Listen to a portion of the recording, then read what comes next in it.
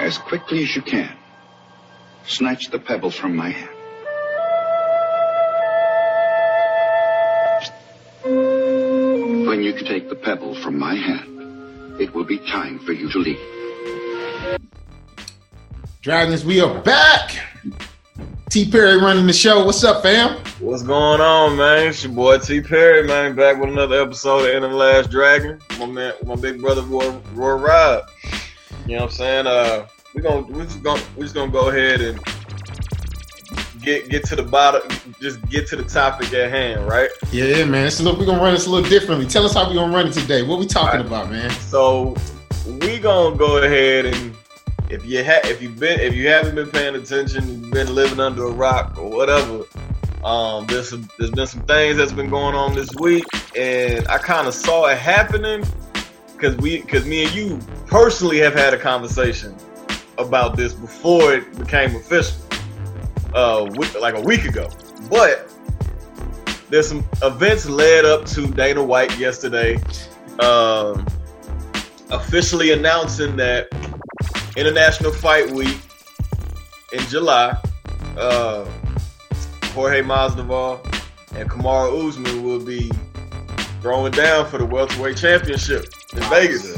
Wowzers. Jorge, like, running there. His name is going crazy. He's got a lot of buzz right now. Usman, who has just been, he's defended his championship. He has really started to make a name for himself.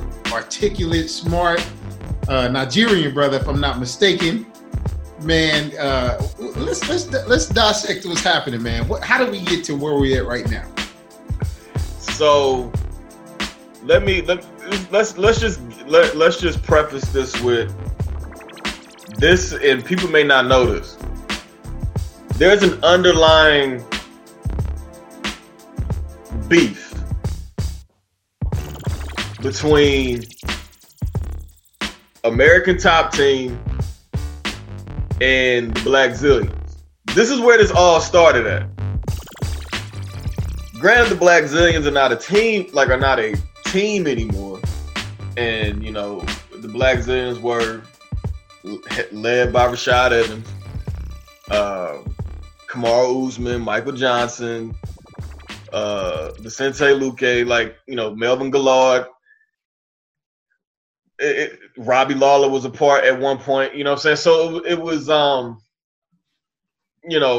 even Brendan Schaub, it was a big thing because at one point, the team in Florida was American Top Team. But then once Rashad left Greg Jackson's and went down to Florida, he went to Imperial Martial Arts with Mike Van Arsdale and put this team together.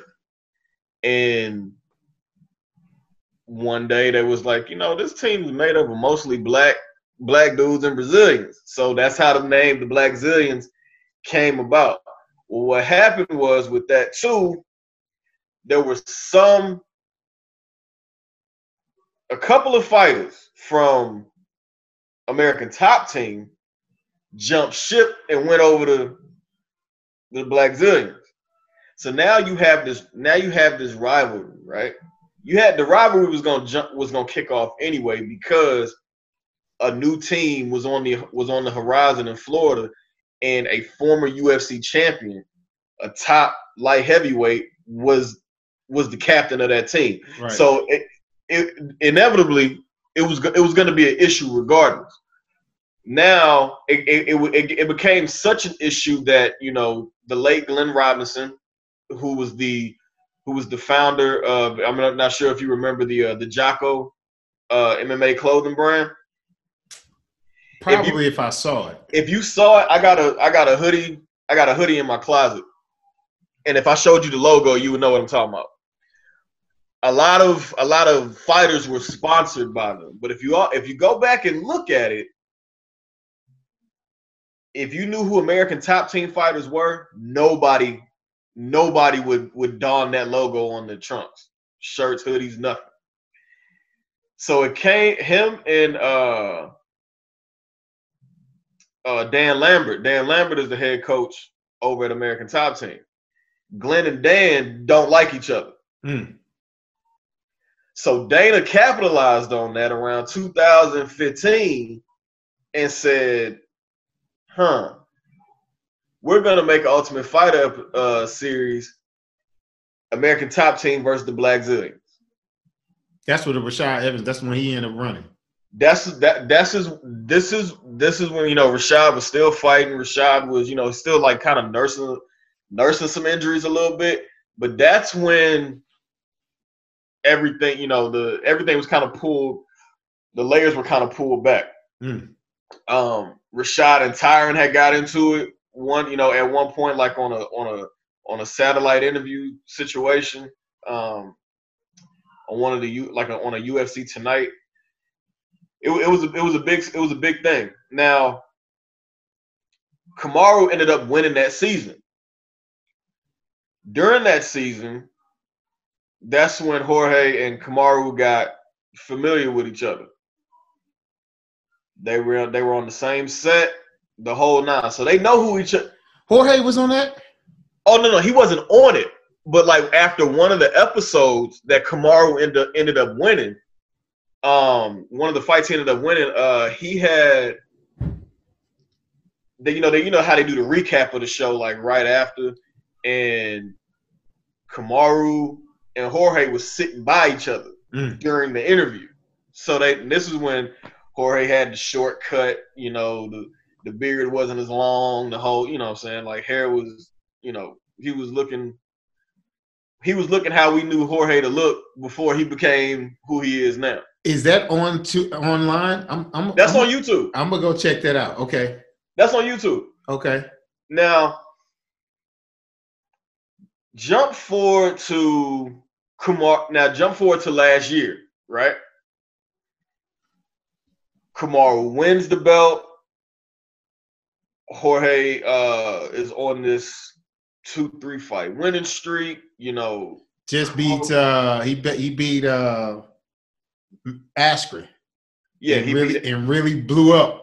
Like he was already known, but he blew up. He blew up. Now, don't forget that he had beat Cowboy. He had beat Cowboy recently. He had just beat Darren Till before Ben Askren. Okay, so he was on 3. He had just beat him. He had just beat Ben. He had just beat Darren Till before Ben Askren. Now, where people really started paying attention, it really wasn't so much the Darren Till fight. It was what happened after the Darren Till fight. He was backstage giving an interview. Leon Edwards, out of the view of the camera, is walking by and is saying something to Jorge in the middle of the interview. And Jorge was like, I guess they were talking about fighting next. And he was like, maybe, maybe not. And I guess whatever he said prompted Jorge to walk over there and 3-piece in the soda. Right. So now he's fighting Ben Askren. He knocks Ben Askren out in 5 seconds. Really, it was really more so too, but it took the referee that long to get over there and realize, like, get out of the shock of what just happened. So me, I feel like it was more so maybe 2-3 seconds as opposed to 5. Dude, knee to the face crushed. He was gone after the knee. He was gone. gone. Hey, with the knee it was over, and it was done. Yeah, with them two. Yeah. Yeah, that was exactly. So now we've got 3 wins after Askren. And then he goes and gets ready for BMF. Yes, he gets ready for BMF. Now, this is all after Kamaru has beat Tyron for the belt, right? Yep. Even though Kamaru beat Tyron in dominant fashion the way he did, Jorge was the hottest welterweight as far as buzz in the in the division, like in the world, really. Exactly. You know what I'm saying? Yeah. So he was becoming the guy to fight. Yep. He was becoming the money guy. And let's talk about this too. So you get Masvidal was supposed to not be. Masvidal was supposed to be a tune-up for Askren,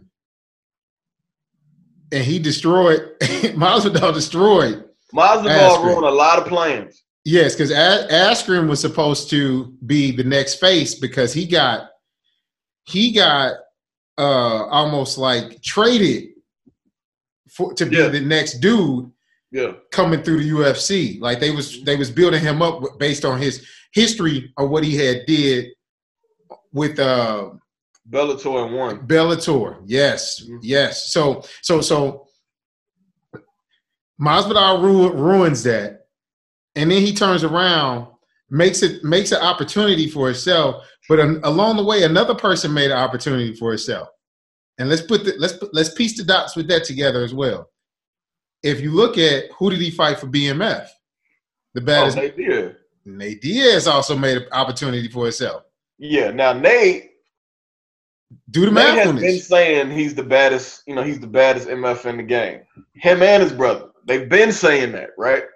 So this goes to the star power that is Nate Diaz, right? All he did was say, we're gonna fight for this, you know, for the BMF belt. I say I want to fight. I want to, you know, compete against this dude. Yep, because ain't nobody else. Remember, they say ain't nobody else. Yeah, nobody else doing. Right? Nobody else did. Now we got this novelty belt that just came up out of nowhere. That even Conor McGregor was like, the heck is that? Exactly. Conor was hating on it. Yeah. Conor's like, what is this belt? Now we got a new belt, the BMF belt, that's like kind of like it's got buzz around. It's got buzz. Exactly. Really, man, this is how I look at it. That BMF belt is a glorified fantasy football league belt. Right. That's how I look at it. I feel that. You with Conor on that. I feel that. That's how I feel. Like, you don't, like, to me, it, like, really, you know, true martial artists and, you know, fans and peers, we know that the belt that is recognized as you being the top guy, being the man, being the baddest motherfucker, is you holding the belt in the weight class in which you compete. And I love it. So now let's do this, because to me, I felt like that belt was for the fans, because people know styles make fights, and there's certain people that realize their style and the way they fight really doesn't work well, or who may be coming for their belt. Does that make sense? Yeah. So it's kind of like that BMF belt, that was a fan-based belt. Nate against Diaz, I'm sorry, Nate Diaz against Masvidal wasn't necessarily the best for Nate to attack. It wasn't the best ideal situation. And the fact that he was just like, dude, I don't care. I'm gonna go get this dude. I don't care. And still, because you gotta realize, Nate beat Conor. Yeah. I feel, you know what? It's funny you say that. Think about that. Because I feel like that's a fan belt, because they know this I ain't ducking you. If you want to come get it, because you know it can go either way type of belt. Yeah. I'm glad you said that, because I was just thinking about this the other day. I feel like that BMF belt would have a little more validity if that belt was cultivated during the preparation of the rubber match between McGregor and Diaz. I feel that. Because but that would be like the ultimate. You see where if that went to, because they won and won, right?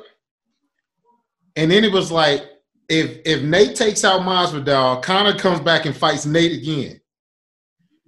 Here's the BMF, snatch that, then I go after the title. that is like the way of line. Masvidal was, he's implanted himself in there. Mm-hmm. Nate was like, I'm gonna come back and implant myself. He straps but then he gets knocked down. You know what I'm saying? Yeah, so that wasn't how that was supposed to go. Like, it wasn't how. Thank you. That wasn't how exactly. Like that was not how that was supposed to go. Thank you. All this stuff has gotten convoluted and screwed up. Yeah. Askren's like, dude, I retired, dude. I'm done. I'm cool. I'm cool. I'm good. I'm good. What I'm doing. Let me run my wrestling school and let me. I'm cool. It's been real. Like you literally have been. I'm in. I got this deal, and I've been eliminated. Like literally within 2-3 fights. I'm cool. I want no parts. Like I don't want no more. You want some of this, old man? No.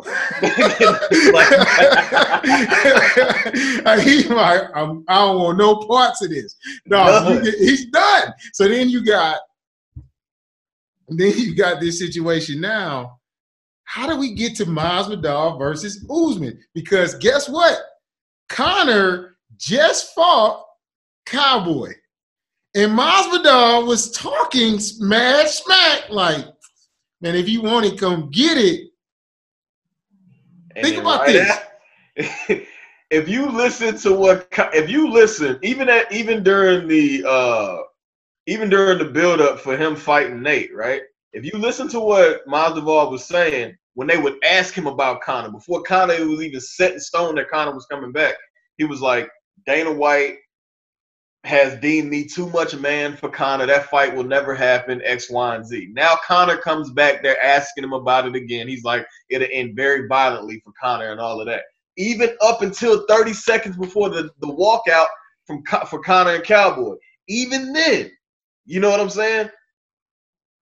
After Conor McGregor beats the snot out of Cowboy, this is how you know the cameraman ain't shit. because right after that happened, who was the first shot that they went to? Masvidal. Masvidal was like, and sat down. Post-fight interview. Conor is calling out everybody.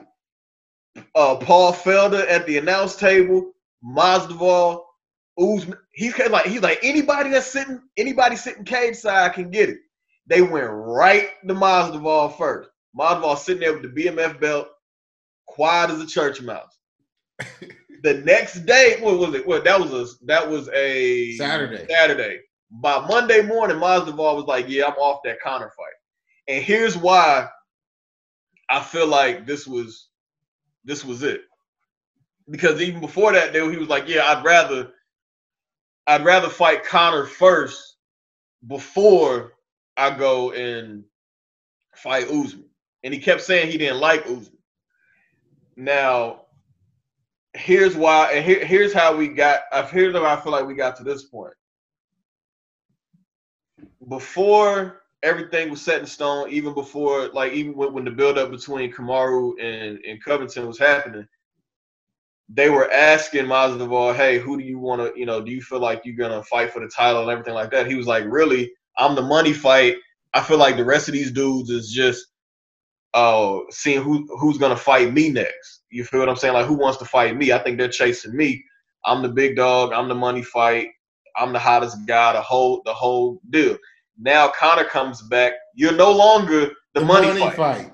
Right. You are no longer that. So now Conor has put himself in a position to where he can either wait to see how the dust settles with Khabib and Ferguson, because everybody wants to see that Khabib Conor 2 fight. Yep. But Tony Ferguson is another person that can throw a wrench in all of that. Yeah. You feel what I'm saying? So it's not a guarantee that Khabib is gonna beat Tony. Everybody has been saying Tony's the guy to beat Khabib. Everybody's been saying that. So it's not a foregone conclusion that a Khabib Conor fight for the belt is gonna happen immediately. And I think Conor can kind of see that. So when they asked him, how do you feel? He was like, that title fight, that second Khabib fight was always going to be there. I want to see how I do at welterweight. And this is where I feel like Jorge was thinking. He was like, wait a minute. Conor is not automatically jumping back to the lightweight. Everybody knows or can probably feel that all Conor got to do is say, this is what I want to happen, and it's going to happen. Yep. All Conor had to do was say, yep, I want Kamaru Usman next. Kamaru's he's not turning down that fight. He's not turning down that money. So Jorge's like, wait a minute, hold on. I'm off of that. I want Kamaru next. Yep. Because his position was in jeopardy. His position was in jeopardy, dude. It was in jeopardy. And it was more so in jeopardy because one, if you look at the landscape of the welterweight division, right? Colby Covington ain't fighting until after the summer because of the broken jaw, fractured jaw, broken jaw, whatever. Leon Edwards and Tyron Woodley are fighting in March, I believe. So neither one of them is going to be probably available for a proper build-up for International Fight Week, right? So now that leaves, and now with Conor beating Cowboy at welterweight, that automatically put him above Leon Edwards in ranking. So now Conor's top 5 welterweight. Kamaru, Jorge, Conor. All Conor got to do is say, I want Kamaru. Dana's going to make that happen. Yep. And it's going to happen International Fight Week. Yep. Right? Yep. Jorge realized that. So now he's chasing. He's like, I gotta get it. I need this. I need to get it. That's why I was telling you that. And you see the big picture of it now. I told you. Now, which is why I felt like listening to Dana, he was like, that was always the plan, but the way that they had their run in earlier in the week, it kind of forced the hand to put it out there. Exactly. You see what I'm saying? Like as soon as he did. Yes. So, and I kind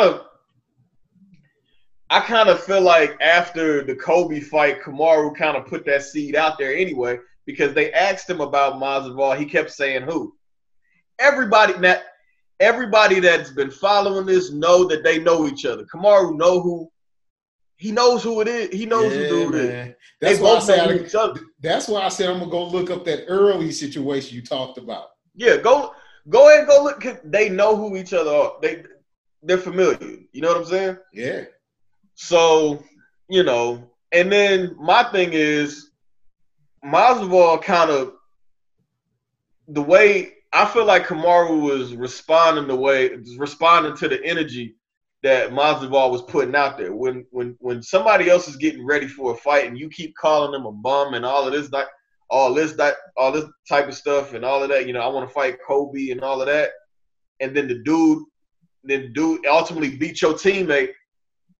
Now, when they ask him about him, he's like, man, I ain't worried about dude. Like, nah, he ain't even on my radar. Now you feel slighted, but you was just giving that energy off. Like, yeah, now I'm the guy. But no, who really is the guy is like, now you got a problem.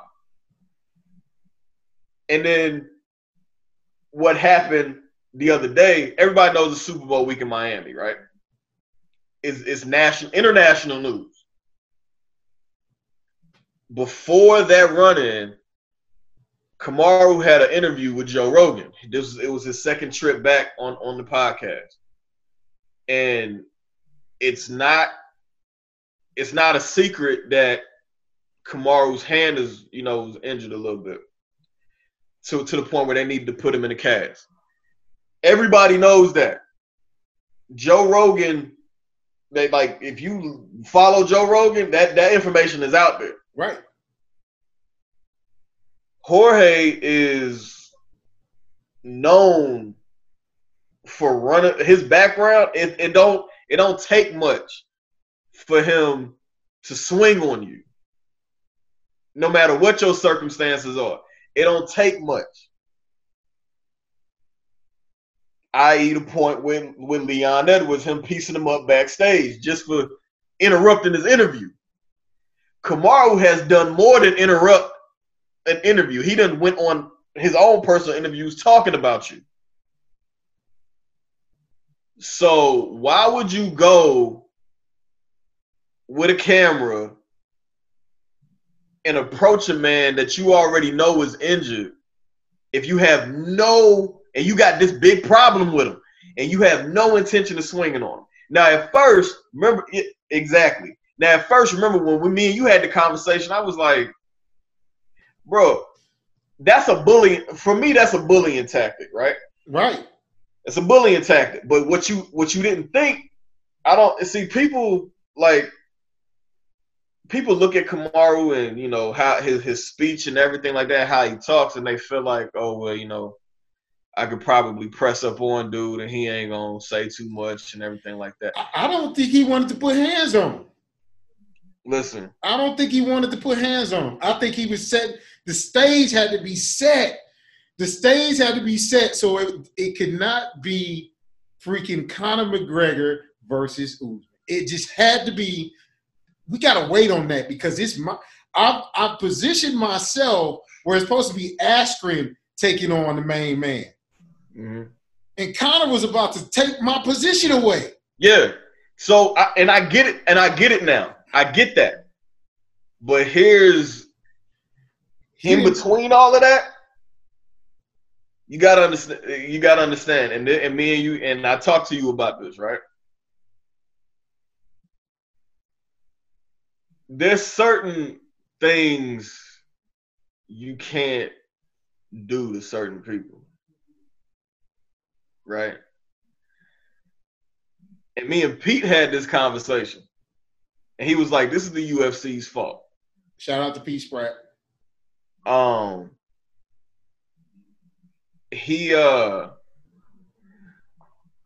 said, you know, it's one thing to run up on somebody to cause a confrontation, right? Whatever.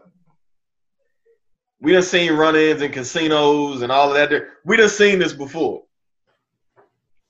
But what you don't do is do this. Everybody knows what that means. And then you bop and you do all of that. That's that's street behavior. That's hood behavior, right? That's where I feel like that bullying part came in, and that's what I don't rock with. And I'm gonna tell you right now, a lot of people down here don't rock with that at all. Because when that happened and that got put out there, my phone blew up. Like I told you, I grew up with dude. I know dude personally. I know his family personally. It's the same. It's just like with Snoop said about Kendrick Lamar. Kendrick Lamar is not a gangster. But Kendrick Lamar got 1 million gangsters behind him. So it's best not to mess with him like that. When Jorge did that, bop, moving back, when they was being separated, he's like bop, bop, like that. You set some things in motion that you probably weren't aware of doing it to that guy because you don't see that guy like that. When that guy put out in the public, my phone blew up. Jorge better not step foot in Dallas. And we know about it.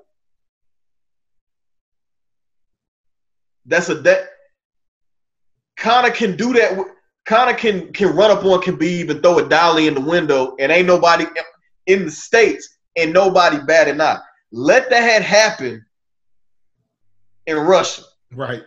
Let that happen somewhere overseas where you can easily be grabbed. Yep. This would be a totally different conversation.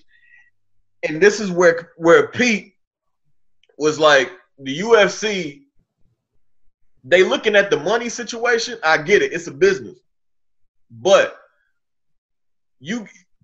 there's a difference between these dudes that look at it as entertainment and these real dudes that come from backgrounds or got people that come from backgrounds that really rock. That it's a different thing. Yep. You know what I'm saying? I agree. Like that really come from that. That really come from that environment. You put people at risk doing that. And Jorge, man, when I tell you Jorge wouldn't have got away with that shit in Dallas, man. I believe it. No. He did that in Miami. It's crazy, dude. Even though Kamaru live down there, live in South Florida and all of that, it ain't nothing for them to run in the Whole Foods. Like when he said, if I run into Ben Askren and Whole Foods, I might. You're not running into Ben Askren and Whole Foods, bro. Like Ben Askren lives nowhere in Florida. Right. He lives in Florida. Y'all probably like 20, 30 minutes apart from each other. Right, man. It's nothing for y'all to run into each other. It's nothing.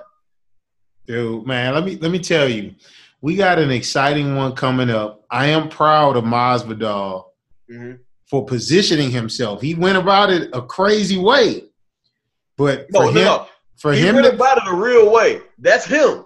But let's not get it twisted. That's him. But for him to maneuver the way he's done to get to where he's now ultimately at, I mean, you got to really think.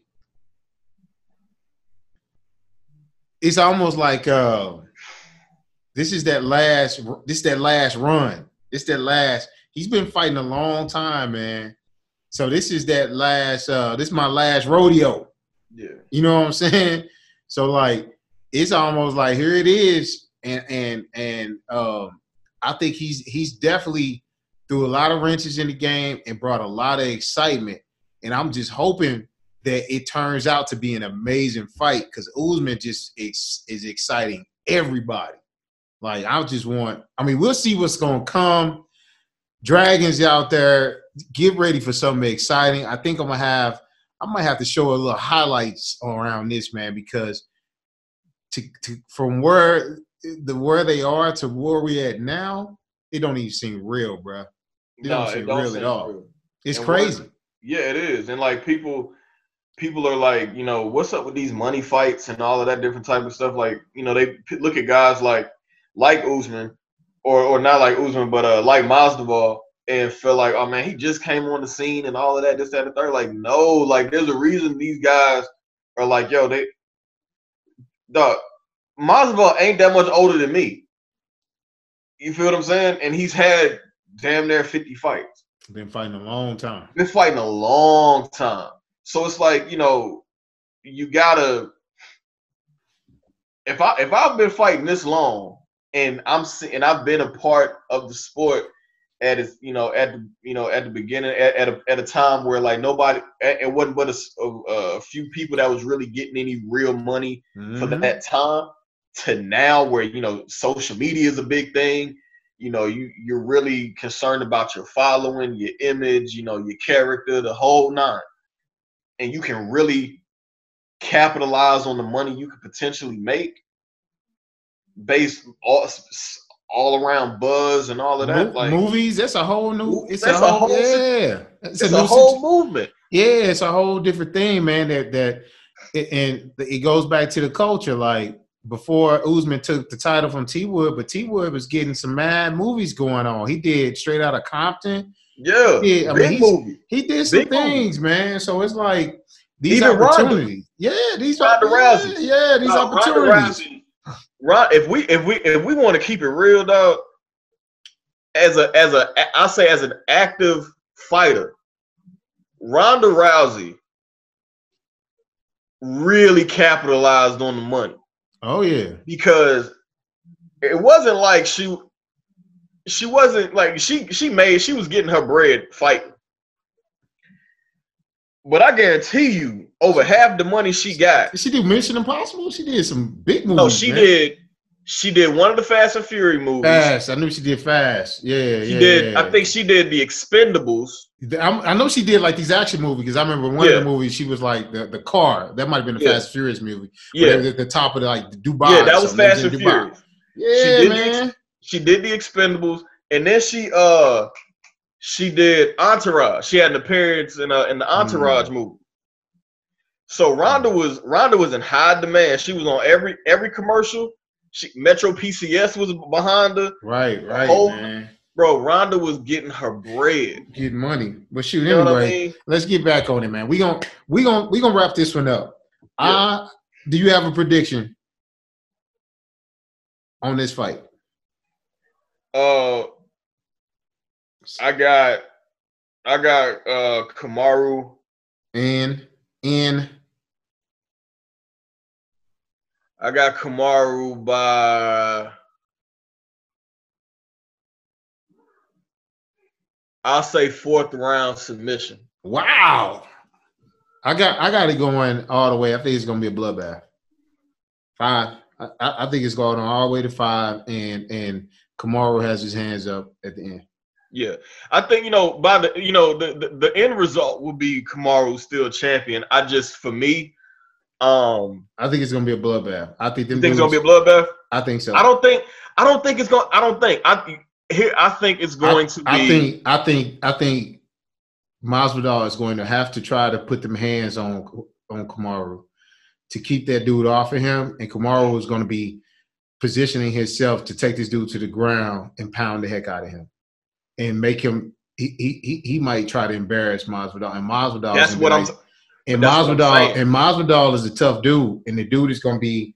I think it's going to be a bloodbath. I think you're going to see some like, okay, let me do this a little differently. It's going to be some different things happening. It's going to be some. You watch the way it moves. Like you saw how Masvidal made Nate. I mean, Nate cut easy too, though. But yeah, it's going to be an interesting fight, man. But that's what I'm saying. I feel like it's a submission, a 4th round submission, because Kamaru can, the way he approaches and the way he prepares, like he'll put together a game plan to where he will take the stamina, take the soul, and then finish him with a submission. Because I don't. Well, wait. That's perfect. Stop right there, because I want to take that to the next episode. That's straight. Let's stop right there. We're going to finish. This is to be continued right here, T. Perry, man. We got to continue this. Yeah. All right, fam. This is Roy Rob, In the Last Dragon signing out. T. Perry, all right, man. Appreciate you as always, fam. Later. All right, now.